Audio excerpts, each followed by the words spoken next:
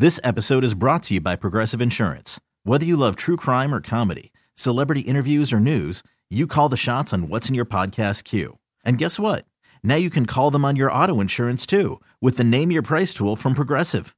It works just the way it sounds. You tell Progressive how much you want to pay for car insurance, and they'll show you coverage options that fit your budget. Get your quote today at Progressive.com to join the over 28 million drivers who trust Progressive. Progressive Casualty Insurance Company and Affiliates. Price and coverage match limited by state law.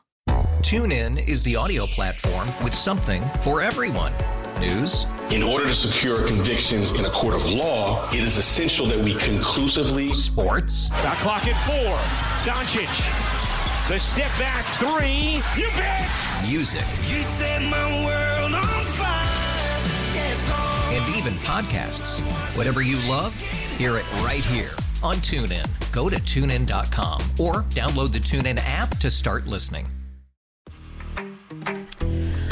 Halloween season is basically upon us. The countdown begins because I feel like everything becomes Halloween-y. Well, September 1st hits, but then it's really October 1st. Yeah, no, here's the thing. I honestly forgot that Halloween was coming up.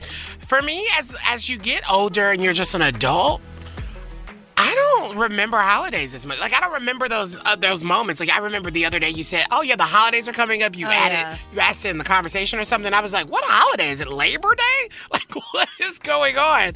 But Halloween's never been a big holiday for me. Oh no, Halloween Christmas for me is my bleep. Okay, I love for a Christmas. second I was like, "What is the bleep?" And then okay, You get it? Yeah. You know, another word for it would be yes. poop. Yep, got it. Christmas is my poop. I love it all, but Halloween. I'm gonna take a dump on Santa. Well, Santa's into that. Here's a cookie.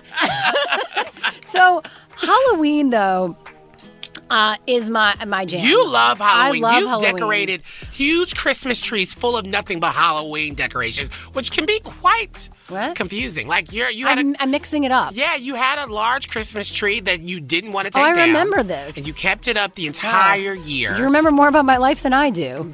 Well, so I got invited to a pumpkin carving thing on Friday, and I was down to go, but it's interesting because my boyfriend had some reservations. He's like, well, what if we carve the pumpkins? How are they going to be good until Halloween? What's the point? What is the point? Do you even keep it? Well, I've done one pumpkin carving. Yeah, we did it together. Yeah, we did it together. That was so much fun. But I did, to be honest, I don't even think mine came out that well. It's the thoughts, it's the idea, it's the fun. Yeah, but if you do it too early, like your pumpkin's like done. It's not about that. Then you just make another pumpkin. That. Well, anyway. I just think you have to be careful with doing holiday stuff way too early before the actual holiday. Like, I'm already seeing like Christmas movie commercials and trailers. Oh yeah, like it's really intense. It's never too early. By the way, all right, we need to go into the show, but I did go in Alaska to a place called North Pole, Alaska, where it's literally Christmas every day. North Pole? Yeah, I went to North Pole, Alaska. There's a real North Pole. That's where the kids actually send their cards. They get over 100,000 cards every year sent there. Oh, I didn't even know there was a place like that. And you should have led with that. There's a full-time Santa there. Wow, he's creepy. And with Mrs. Claus, and they're actually married. Are there like they're really married? What are those things that reindeers? Are there reindeers? Yes, actually, I did a whole video. All right, anyway, we got to move on. Gotta do one. So we got lots coming up. The Power of the Tuck, we have award-winning journalist Tre'vell Anderson joining us for that at 4:35 p.m. Pacific, 7:35 p.m. Eastern. Let's get into some what's trending this hour. I mean, a quickie. It's National Coffee Day. Free coffee, y'all. If you want to get free coffee, you could go to Dunkin' Donuts, Starbucks, 7-Eleven, Panera, Krispy Kreme Pizza, among many others. Just go anywhere where they serve coffee. Oh, my God. No, not everywhere. What if you go somewhere and it's not free? Well, that's their fault, not ours. We'll be bringing you some more What's Trending this hour, including an Oregon school board and what they announced against the Pride flag in the next hour. First, right now, let's get into some entertainment news. No, actually, we don't have any time to do my entertainment news, and I really want to talk about it next hour. Stick around for that because she's fresh out of jail and already has her first acting gig, Lori Loughlin. What? So that's going to be our big moment. Okay. To talk about that next hour because, you know, girl, I don't know. It feels a little tone deaf that she's getting. And the show that she's going back on gives very colonial House on the Prairie, which does not feel right, in my opinion. But we'll talk about it next hour. Okay. Well, coming up next, military leaders testified in front of lawmakers today, and what we learned about the Afghanistan troop removal that we didn't actually hear from Biden. That's next.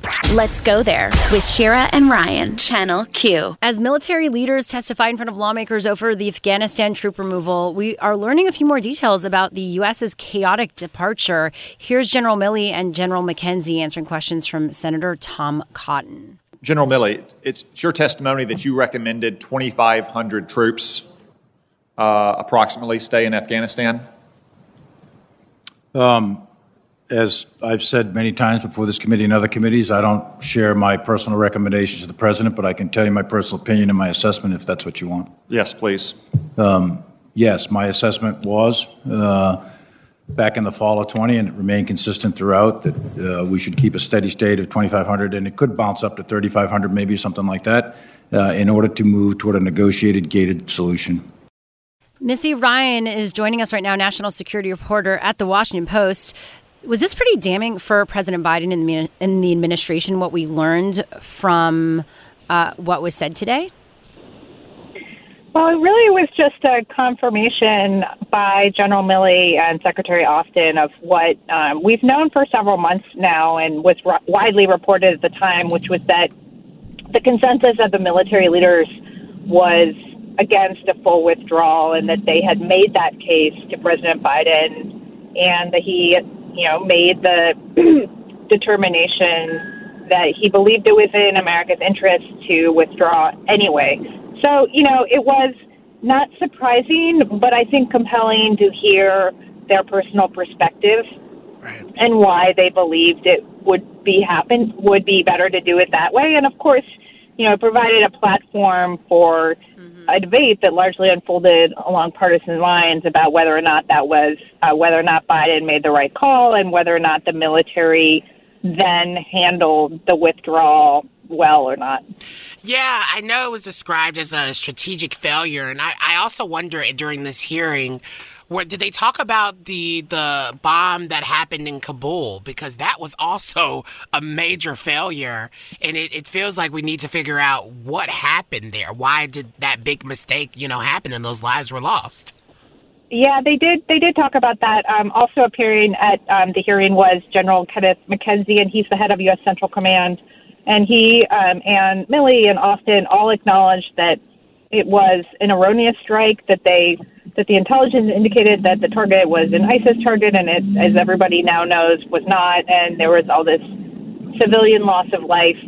So there's an investigation that's underway into that, and so, they couldn't really they didn't talk to the details of what went wrong, citing that ongoing investigation, but certainly, that was a significant component of the criticism, not just from the Republicans who didn't think it was a good idea to withdraw, but also from a number of Democrats who, while they supported the withdrawal generally, they also were troubled by the chaos and the violence and the disorder that surrounded the evacuation and the eventual exit of American forces.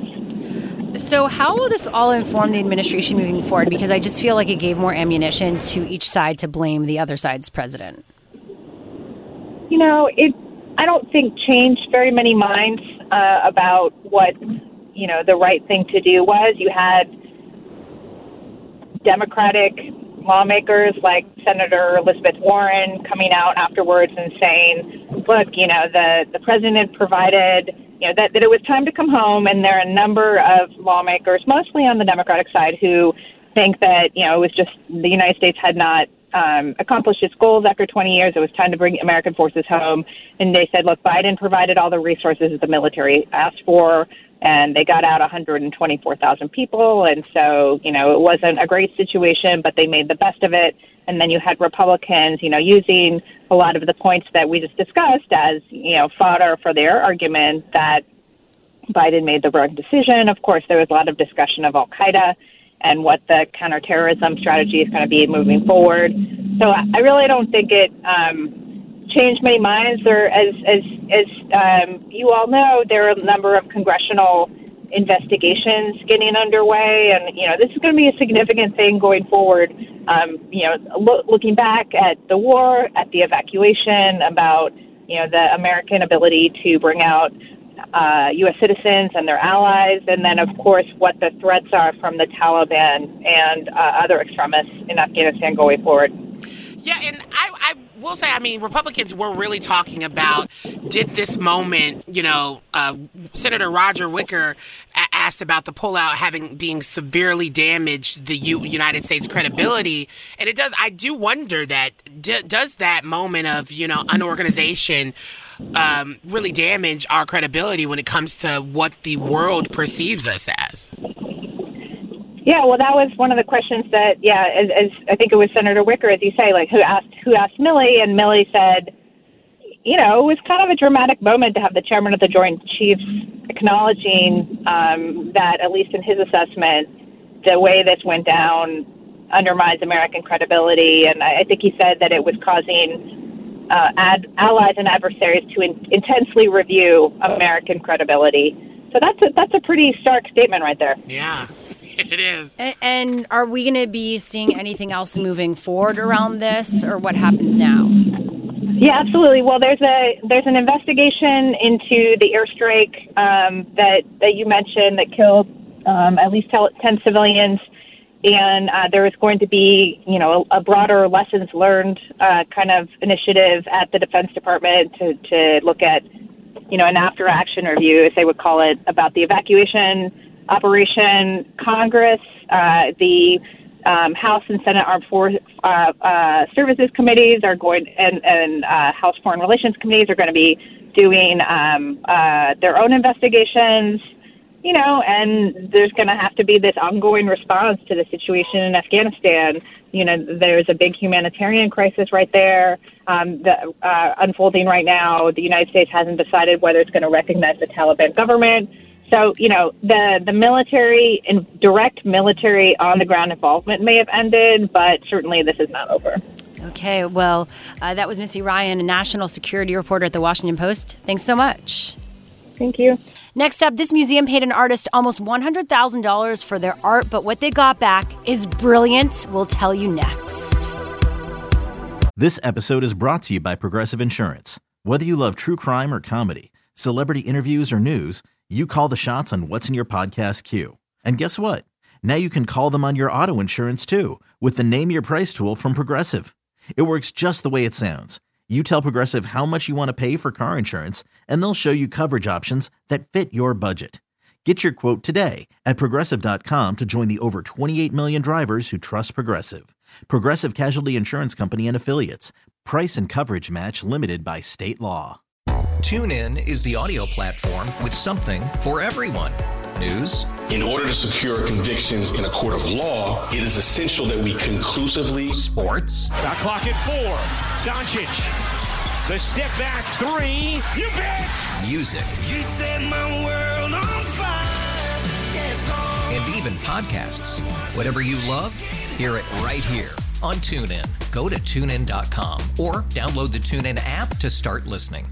Nerds. Today's episode is sponsored by NerdWallet's Smart Money Podcast. Ready to expand your financial game? NerdWallet can coach you on smart strategies like choosing investments, finding your next credit card, and setting a budget that works for you. Score major points towards your summer vacation by learning expert tips for choosing a high-yield savings account and how to build wealth by investing in index funds. Slide into summer with smarter decisions in 2024. Follow NerdWallet's Smart Money Podcast on your favorite podcast app. Future you will thank you. Let's go there with Shira and Ryan, Channel Q. Is this move brilliant or possibly illegal? So a Danish museum commissioned an artist $84,000 for a piece. This is what the artist did. He took the cash and turned in 2 blank canvases, and the art is called Take the Money and Run. I mean, you know what's so frustrating is I know there are so many artists, especially like queer and just of color artists who are on the up and coming, and they have beautiful artwork out there that will never get commissioned to do something like this or anything. And I think it's honestly quite genius. I think it's a way to kind of slap the art community in their pretentious faces in the face. So this is a guy that makes statements on what's happening in the world and socially. Most artists do. Yeah. But like, yes. There's nothing new for an artist. Of course. But so this Danish artist, Jens Hanning, he had done this other piece in 2010 called An Average Danish Annual Income and an Average Austrian Annual Income. And it exhibited in 2007. And they actually had banknotes to showcase the average incomes of citizens of Denmark and Austria. So this isn't that surprising to come from an artist like this. And so, after something like that, he decided to use this to make a statement about the idea that it wasn't actually enough money. Like, he felt like he wasn't paid enough for the work and that they don't pay artists enough for the work. I mean, that's also very true. I think there's tons of people. I mean, that speaks true to a lot of just Hollywood in general and the voices that are in any industry, to be honest. I think that speaks to people who feel like they're not taken care of or are respected in terms of, like, people want your talent, people want you to give them everything, but they don't want to pay for it. They don't want to give you. They want to give you half of what you really deserve, of what you're worth. Yeah, and that's actually what he said. He said, "I encourage other people who have just as miserable working conditions as me to do the same. If they're sitting on some S-word job and not getting money and are actually being asked to give money to go to work, then take the box and run off." Oh my God! So I just watched a documentary that is absolutely incredible. It basically examined the life of artist and photographer and AIDS activist David Wojnarowicz. I think that's how you say his last name. I just watched his documentary, and it's so incredible. Because he was all about that, right? He was all about being so conflicted of, one, his paintings and showing the world and speaking through his art. Mm-hmm. But then also when he got famous and he got really well known, he was so conflicted about having rich people, specifically rich white people, buy his product and buy it because it's like playing into the system and how the art community can really do that. And I just kind of think about, how snobby the art community can really be, especially if you know about art buying and all that stuff. Because there's so much money there. There is. It's fascinating, actually. It's wild. I would recommend it. You should watch that documentary. Oh, I thought you were going to be like, I don't recommend buying art. If I'm being honest, I think we saw that play out when Jay-Z and Beyonce did the Tiffany's campaign with the blood. Well, I shouldn't call it. Well, it is a blood diamond. Anyway, the diamond that only like 3 women in the world have worn. And Beyonce was one that, she was the first African-American woman, the black woman, to ever wear it, which was beautiful. But then they had a Basquiat painting in there. And I think there is something to talk about the wealthy and how they hoard beautiful paintings that, people in communities that those paintings are supposed to be representing are about don't ever get to see them. Yeah. And also beyond that, because some artists will actually donate it to public spaces and all that. But I think with that also is this idea of, like, this is super capitalistic, and then you're putting his painting in an advertisement, which just like doubles it up. No, it is that. It's kind of like this oxymoron. Yeah, exactly. And for this, though, I think this is interesting because the museum wants their money back. And I'm like, which you by the way, but they're also subjective. Getting a lot of attention through this. So do they not think they're going to get that money back anymore? Couldn't they then just have someone buy this? And this is the unfortunate part of this, that someone would pay maybe like over $100,000 for that right now because. Or just because it's so famous. Because now it's been in the press and everything. Yeah. I mean, look at in Art Basel how that banana peel sold for like $190,000. The banana on the white canvas. Yeah, I mean, it happens. And I don't think they should get their money back. I don't think so either. They asked for an artist to do what he does best. Exactly. That's what he did. Would you buy a blank canvas? Is that art? Let us know at LGT Shows, where you can find us on social media. But next up, more on DC's only bilingual LGBTQ shelter and why it might have to close. That's next on What's Trending This Hour. Let's go there with Shira and Ryan, Channel Q. Lots coming up still on this great Wednesday show, including music here on Channel Q. We're going to be talking about mental health and powerful people playing the mental health card. That's in 15 minutes. Stick around for that conversation because we're going to go there. Plus, the celebrity who got released from jail only to land another TV gig. That's in the T Report in a moment. But first, let's get into some What's Trending This Hour. Casa Ruby, the only bilingual and multicultural LGBTQ community services center in Washington, D.C., will likely close on October 1st, and its closure will leave many local queer and transgender people of color homeless, unfed, and unsupported. The reason for this, you might ask? Well, the Department of Human Services has decided not to renew its annual $850,000 grant to the center. The DHS reportedly also announced its decision less than a week before the start of the center's fiscal year. So it just came down like that.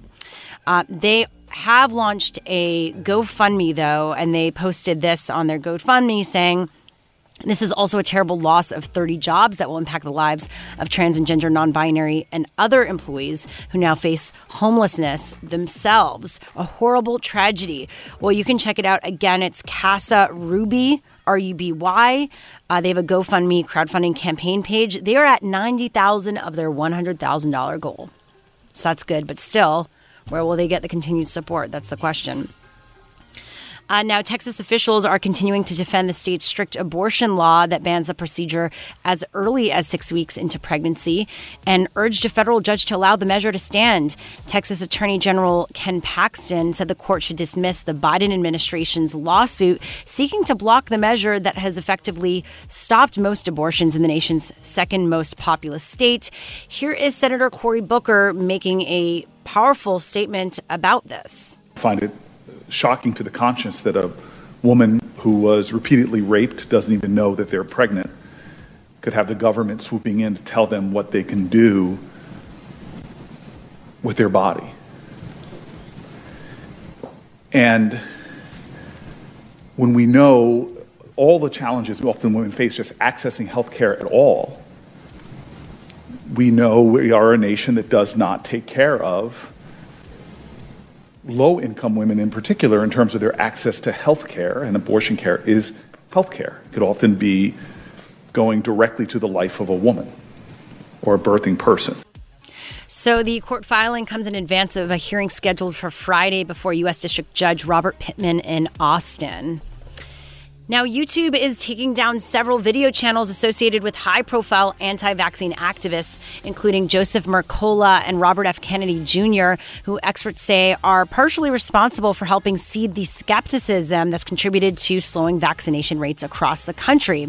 This is part of a new set of policies aimed at cutting down on anti-vaccine content on the Google-owned site. YouTube will ban any videos that claim that commonly used vaccines approved by health authorities are ineffective or dangerous.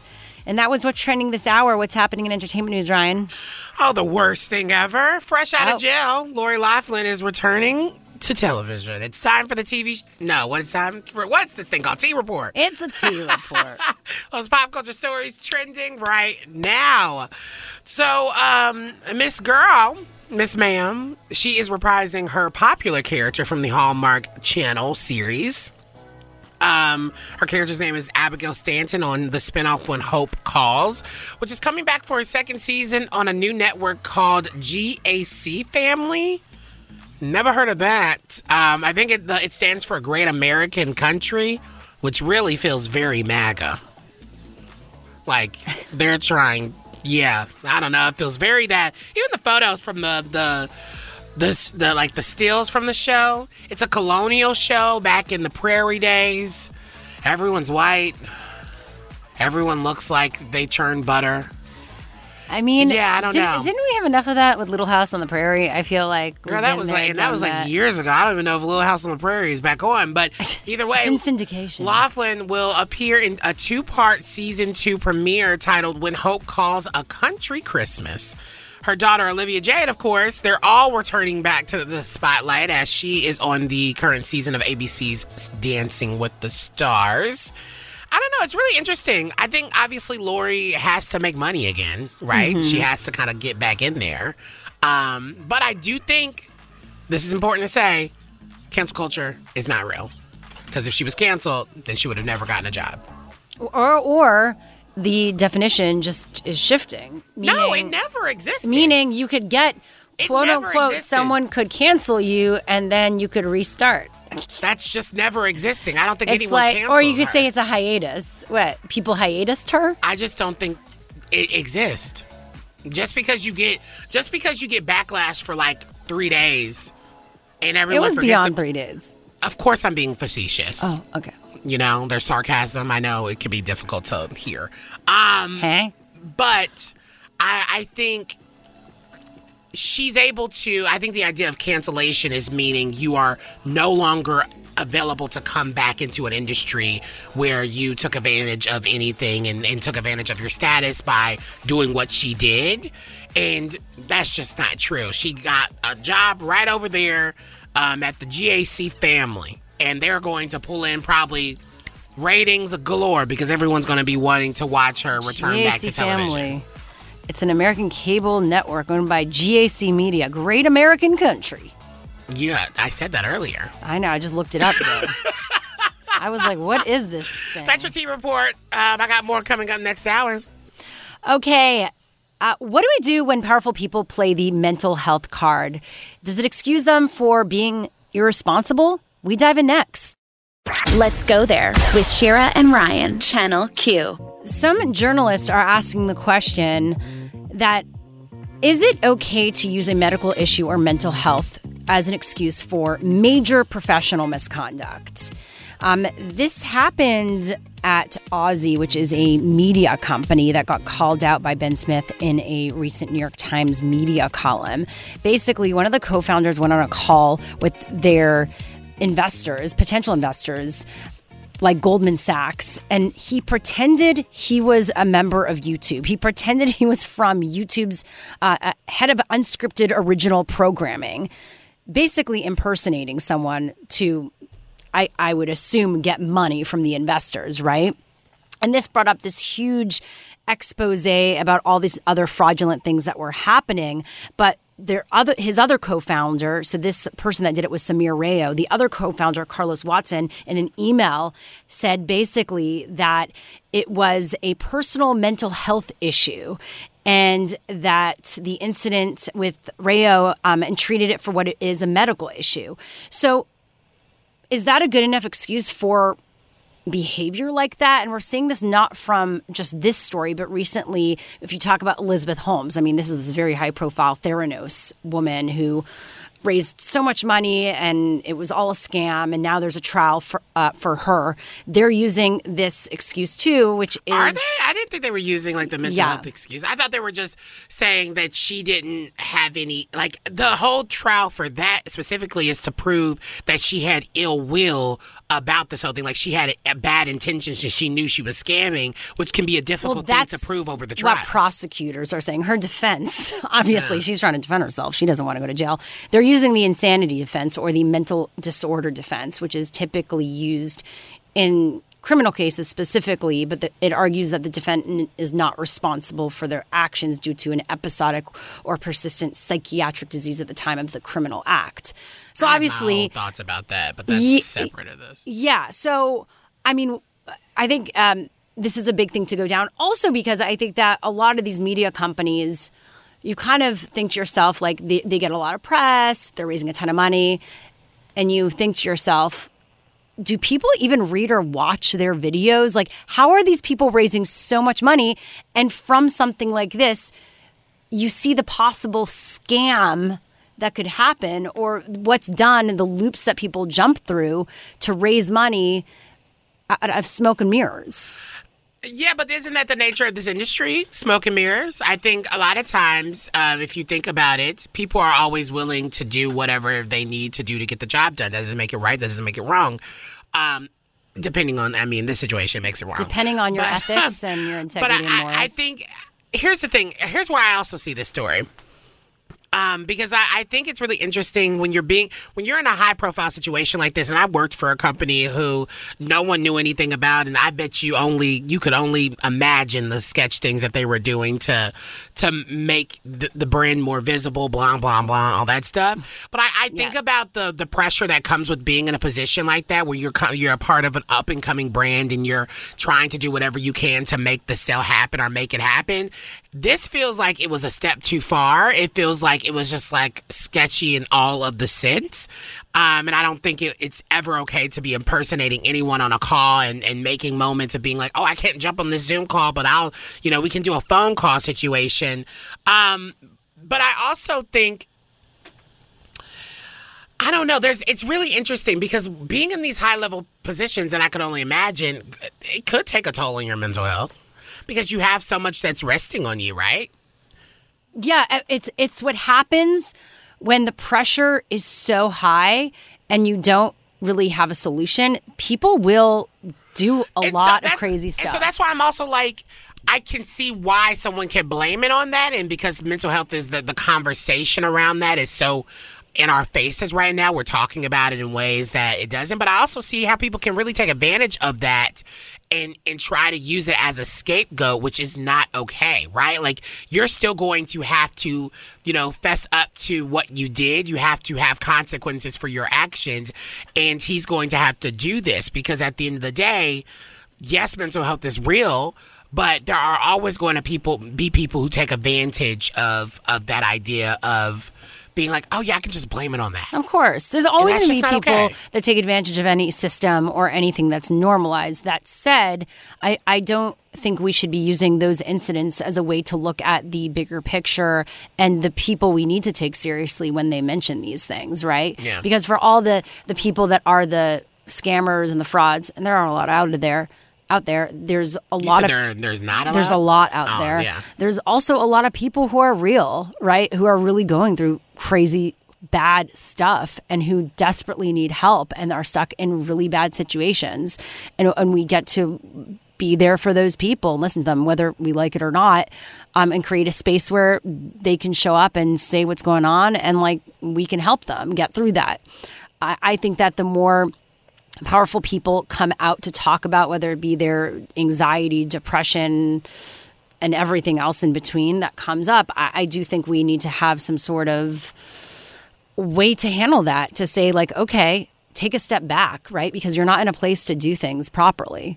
And the other folks on that team or that company get to take a stand and like move forward, right?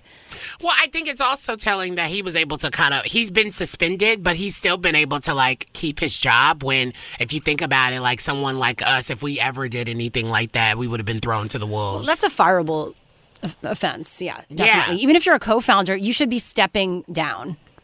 That's it.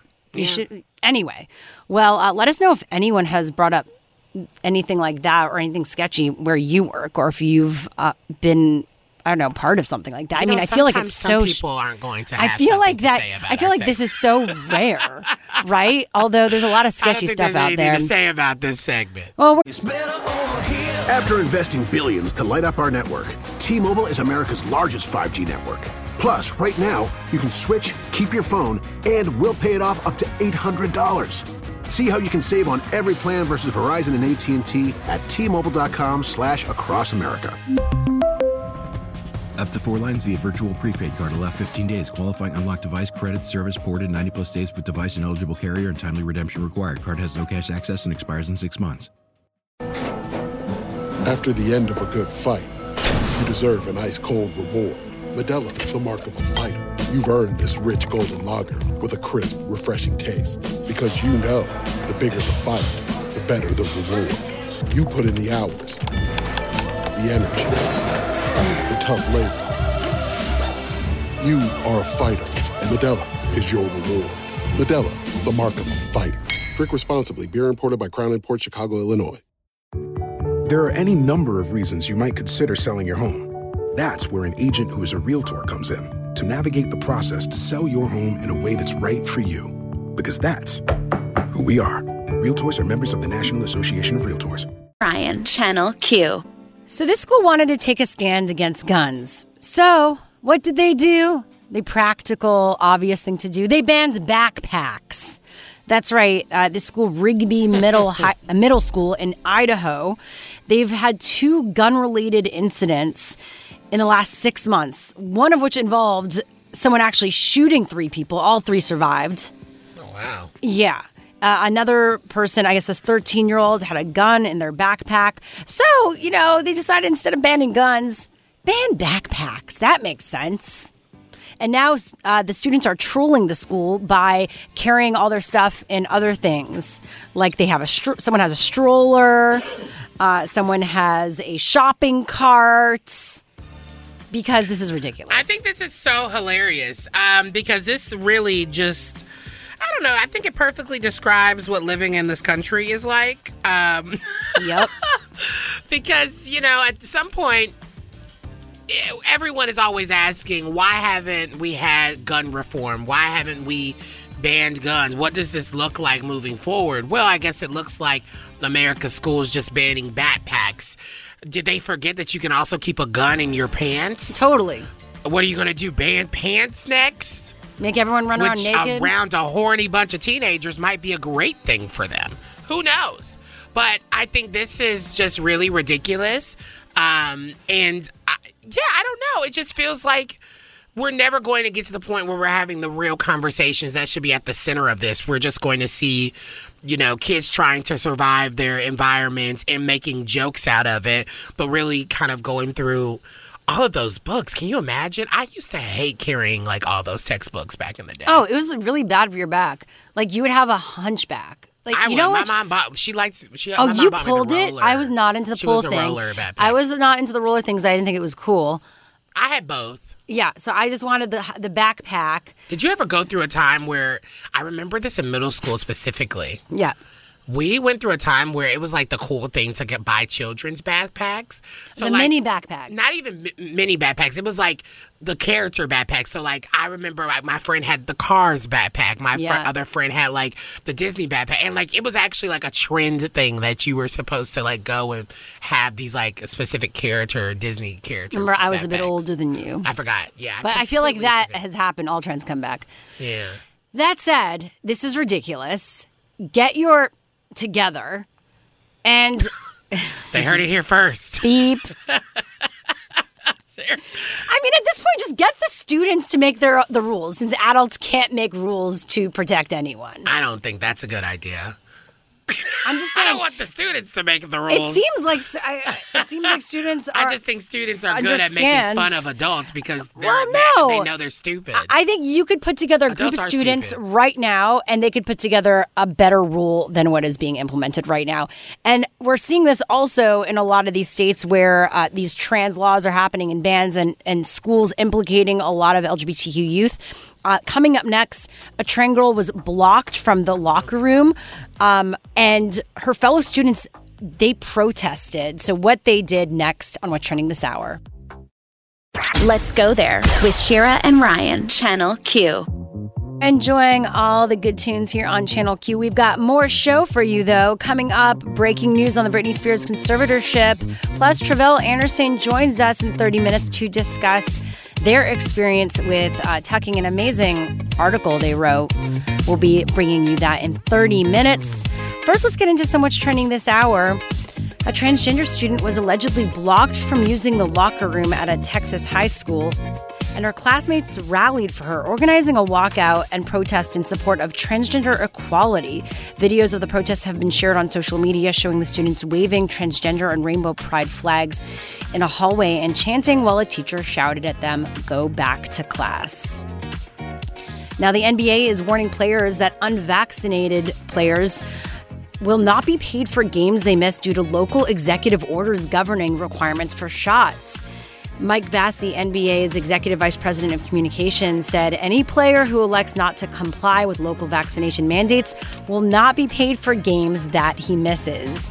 The new rule that was initially reported by ESPN would pose problems for teams like the Brooklyn Nets and Golden State Warriors, because New York and San Francisco are among the cities requiring COVID-19 vaccines to enter those teams' basketball arenas.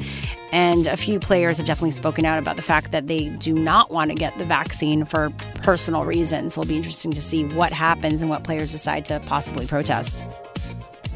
And finally, Illinois State Representative Kelly Cassidy has introduced a bill that allows any resident to sue someone who causes an unintended pregnancy or commits domestic assault.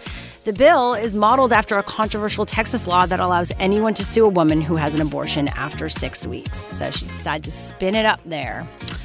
And that was what's trending this hour. What's happening in entertainment news, Ryan? Major breaking news about the Britney Spears case. Honestly, this is really good news. It's time for the T Report, those pop culture stories trending right now. Yes. So a judge has suspended Britney Spears' father, Jamie Spears, as her conservator of her estate. At a court hearing today, after hearing from both the singer and Jamie's lawyers, Judge Brenda Penny agreed to suspend Britney's father from overseeing her fortune and career. Jamie's official removal will be decided at a later hearing. Now, during this hearing, Britney's attorney asked for Jamie's immediate removal, also citing the revelations about her phone and home being bugged as a serious issue. He also asked to appoint a temporary conservator and to submit a 30-day plan for transition that will terminate the conservatorship by the end of this fall, I guess. Hopefully that will happen ultimately. Basically, her attorney stated that Britney was aware of the alleged illegal recording, as well as brought up Jamie's domestic violence restraining order against Britney's children, as well as Jamie's recent bankruptcy filing. Oh. Yeah, she requested her father's removal back in August. And of course, after that, Jamie said that he was willing to step down from the role, quote, when the time is right. And earlier this month, Jamie filed court documents to end Britney's conservatorship entirely. So, yeah, right now it feels like we're in some good steps. And honestly, the New York Times documentary that's out now on Hulu is what revealed about those buggings and the recording of her conversations and that just illegal recording altogether. So, yeah, I don't know. This seems like good news. Shout out to Britney. She's getting what she needs to have to get her life back, to reclaim her life, The nightmare is over, it seems. Also, the document cited the singer's recent engagement to Sam Asghari and the upcoming drafting of a prenuptial agreement as a reason why Jamie should be removed as conservator immediately. The documents state that Jamie's involvement in the prenup discussions would, quote, impede the ability to negotiate and consummate a contract that we all agree is in Mrs. Spears' best interest. Okay. So, yeah. Wow. That's an update right there. That is your T Report. I got more coming up next hour. I feel like the next big Britney update will be when she announces she's pregnant or something. I don't think Britney's having any more kids. She has enough. I think she wants to with her new beau. I mean, the ladies here are like, I don't think she's having That's more why she kids. wanted her IUD out to grow her family. I don't think she's going to have any more kids. Well, we'll see. Only time will tell. Well, next up, boy, this wedding photographer deleted all the pictures he took at this wedding. Was he in the right? Would you freak out if this happened to you? We get into it next. Let's go there with Shira and Ryan, Channel Q. The Reddit thread, Am I the A-hole? Is pretty entertaining, and we love finding stories in it. One of these stories really brought up a debate. So this guy was hired as a photographer for his friend's wedding. He's an amateur photographer. They paid him like $250, which is nothing. Like weddings, that's pretty expensive.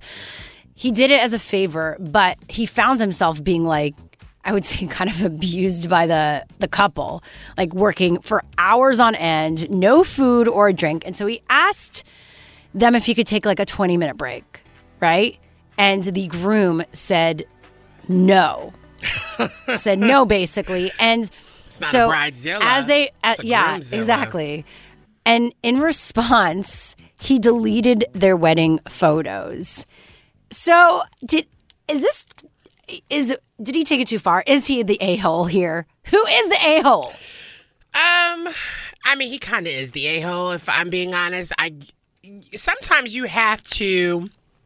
I'm not sure if he was just a freelance hired person. I don't know if he has a relationship with the groom or the bride, and if he does have a relationship with the groom and the bride, it's one of those things where it's kind of like you understand, you just kind of let people be what they're going to be on their day, right? Whether it's their birthday or it's their like wedding or whatever. Some people in the heat of event planning can turn into a bit of an a-hole, right? Yeah. And that is not right. It's not okay. But, sometimes you just kind of be like, whatever. I'm just going to it's going to be water off my bag. No big deal. But I hate that he retaliated in that way because, it does teach you a lesson about you got to treat people better. But, man, that's a harsh lesson. Intense. That's a little intense. So here's the thing. Yeah, people could get in a bad place on the day of their weddings or any sort of events, right? Nervous, anxious, and you end up snapping at people, all that. I feel like this photographer, while he wasn't being treated properly, if he really needed water and food, I feel like he could have figured it out without bothering the people involved, right? Kind of behind the scenes, well, he is taking getting his paid, break. so it's kind of like you want to make sure that you're communicating, being like, hey, I don't want you just sitting here thinking that I'm not doing anything. Of course. I get it. So with that said, though, I think that at that moment, you do what you said. You kind of suck it up, knowing that they're in the wrong. But to delete someone's pictures, I mean, that is taking it a bit too far. It kind of reminds me of like when I be like upset at someone, I'll like unfollow them on social media. And I've done that, like and then I'll think about it like and then you a few days later and I'll be like, damn, what do I do now? And like, it's like sometimes you make harsh reactionary, like when you're upset, you're just reactionary. You're just kind of like going with what you feel is right in the moment. And I get that. Like I have so done that. And so it's not right, but then you start to regret it like either an hour after or like a couple days after where you're like, oh, I've come to terms with like everything and maybe that wasn't the best way of reacting. So now this is a awful lesson to learn because now they don't have any memories of their wedding. I mean, yeah, people on social media are like, hey, where are the pictures? What's going on? I feel like that's one of those things, God, that's hilarious. While someone could then apologize for being an a-hole for the day, you basically now, they will remember this their entire lives. Well, I gotta say, I'm not saying it's okay for that person to have treated him that way.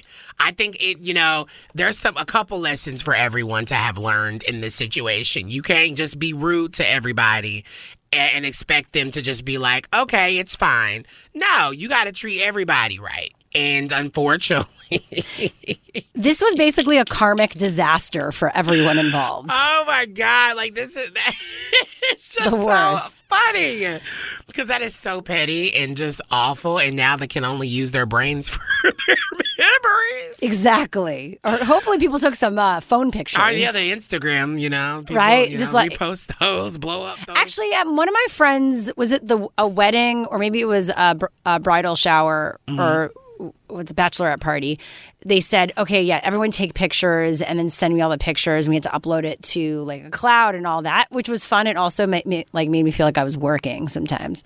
But then they got all these angles. Have to. Like I think I wanted to. So that's you the reason why you were working. I think it was just for whatever photos you grabbed. No, I actually didn't feel like that, but then I did feel bad that I didn't take enough. Oh, she was like, did you get a lot of pictures? And I was like, yeah. And then it was like me and my boyfriend selfies. I was like, here's one of you walking down the aisle. And she's like, that's all you took? Yeah, anyway. Now, I mean, you got to have a certain amount, right? Like you can't just be out here not giving anything. Anyway, well, hopefully, yes, life lessons were learned with that. Next up, we're moving on because we love having award-winning journalist Tre'vell Anderson on the show.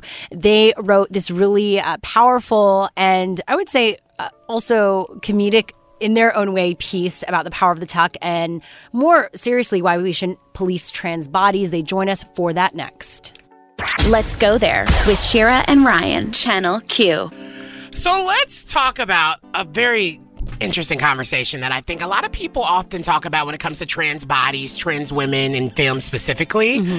They always somehow end up talking about what's underneath their clothes. And it's just one of those things where it's so inappropriate. And I think we see this and we're reading about this from a interesting perspective where award-winning journalist Tre'vell Anderson, who's been on the show before, been on Channel Q, we love them so much. They wrote about an offhand comment at a party about tucking that really inspired them to kind of integrate how we police trans bodies. And so, Tre'vell, I just want to say thank you so much for joining the show. Thank y'all for having me again. Glad to be back. Always.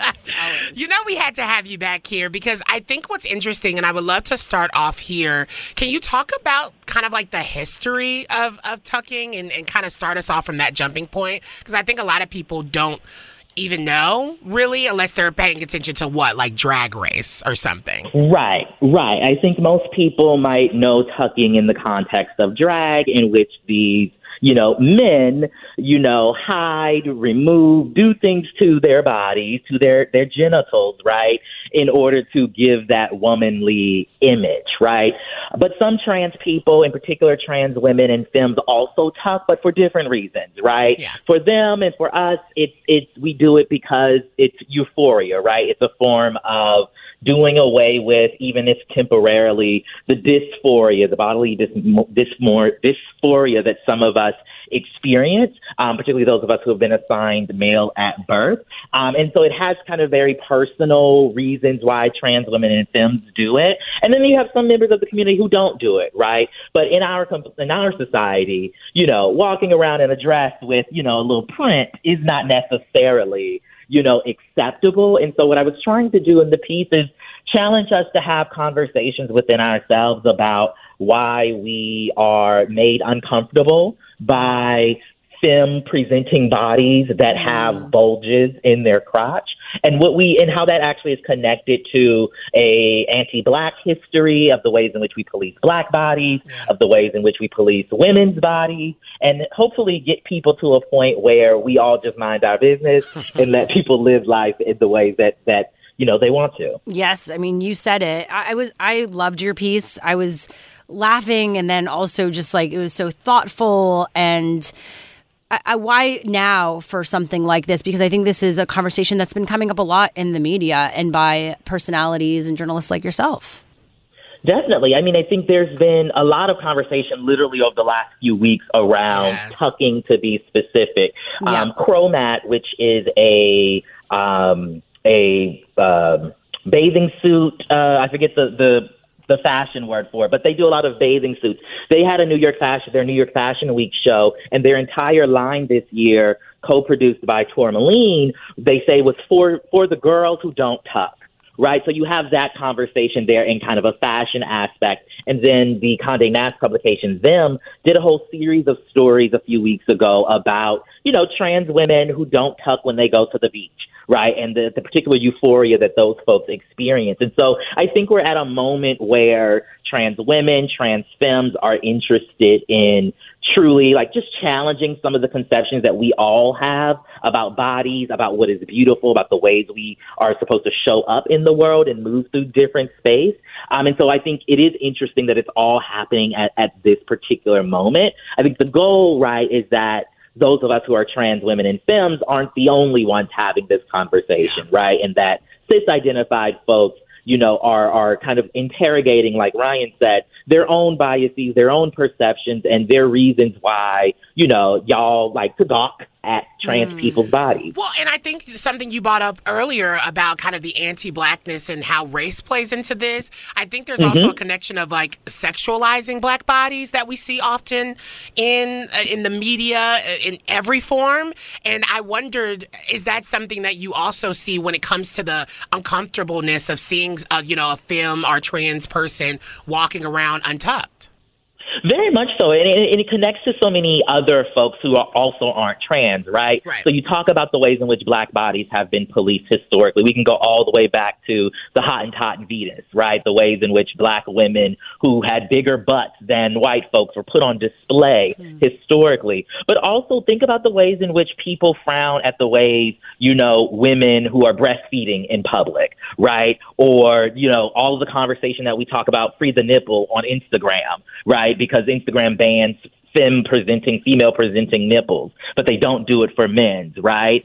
All of these things that we as a society have put stock in terms of these body parts that are deemed sexual when they're not necessarily always sexual, right? And I think that gets at the core of where the issue is when we have this conversation. People are thinking of penises and breasts and butts in a very sexual manner, as opposed to something that we all have and that can actually be desexualized. Yeah, and when we get back, I really kind of want to I wonder how we should start to examine or re-examine beauty and what that really looks like. And so I would love to have that conversation when we get back. Okay, cool? Let's do it. All right, perfect.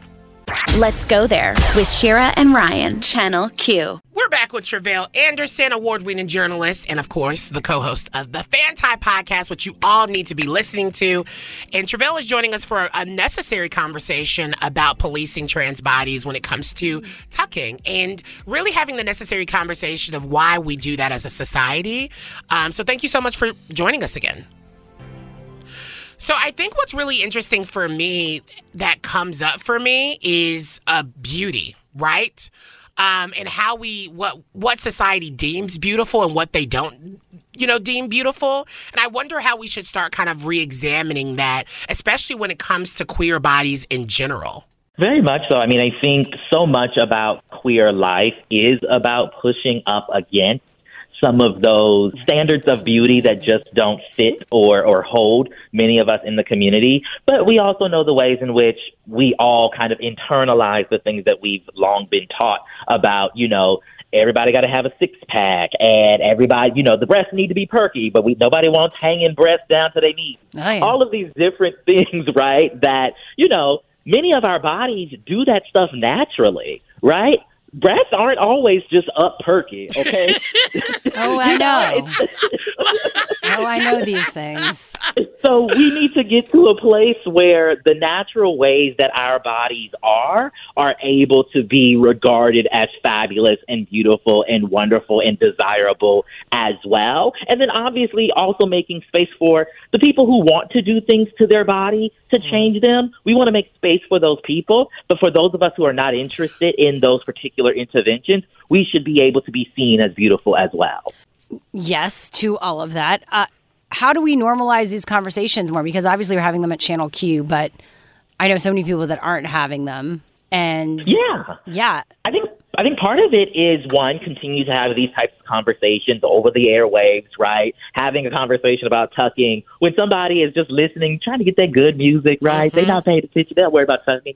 That's a way to start normalizing it. But I think as individuals, we have to begin to not only check ourselves, but check the people who are in our communities, right? So when your friend makes a comment about somebody's body that is rooted in fat phobia, that is rooted in anti-blackness, that is rooted in all these isms and obias, right?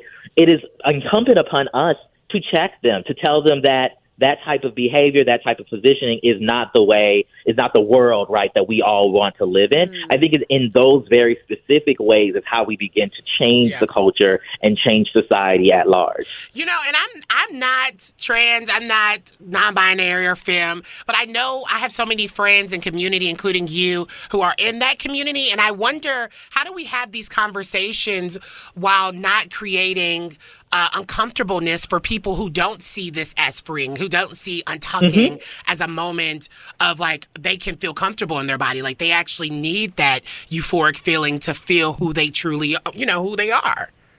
Well, that's the thing to keep in mind, right? Whatever a person wants to do to their body or not do to their body, they should have the space to do so. Right. And I think for me, it's not about saying that trans women and femmes should not tuck, right? Or should not, engage with these medical interventions that allow us to live in the bodies that we believe and feel and innately know that we were supposed to have, right? It's about making sure that literally every single person has the ability to exist as they feel works best for them, and ensuring that every single type of body can be seen as beautiful, can be seen as desirable, and that we aren't, pushing people further to the margins just because they don't subscribe to our understanding of what is beautiful. Yeah, and I love how you ended your piece. You said this, quote, "But until the world becomes a reality, if you see a trans woman or femme with a bulge, especially me, mind the business that pays you." And I want to say thank you so much for joining us. Not a problem. Thanks for having me. You're amazing. Oh, you're so fabulous self. Love that. Thank y'all. Let's go there with Shira and Ryan, Channel Q. We're wrapping up the show as we always do with our Yes Queen of the Day. Yes, Queen. Evan Bielosuknia made history. What a name. Yes. As she wrote on Instagram, she became her school's first transgender homecoming queen. How amazing is that? I mean, literal yes queen. Exactly. The 17-year-old said she didn't know what to expect when she decided to run for homecoming queen at her school, Olympia High School in Orlando, Florida. And yeah, it happened. The students not only supported her, but elected her to homecoming court and then crowned her queen last week.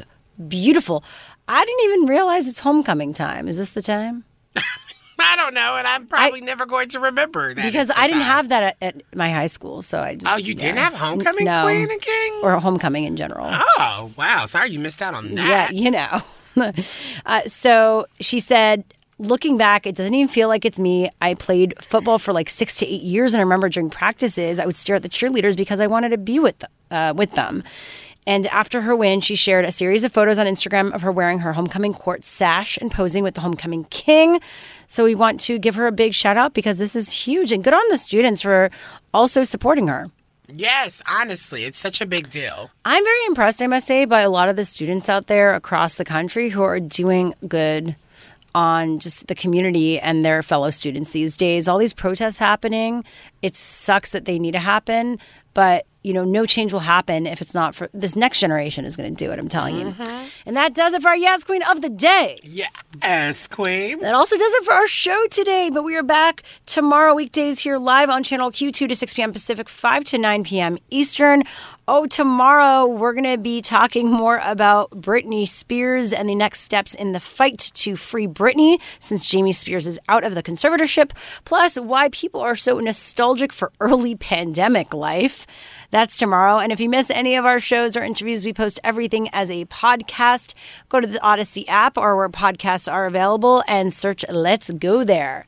We are sending you love and light. And honey, remember to slay. Now stick around for Love Line with Dr. Chris, where he's covering how to deal with meltdowns. That's next.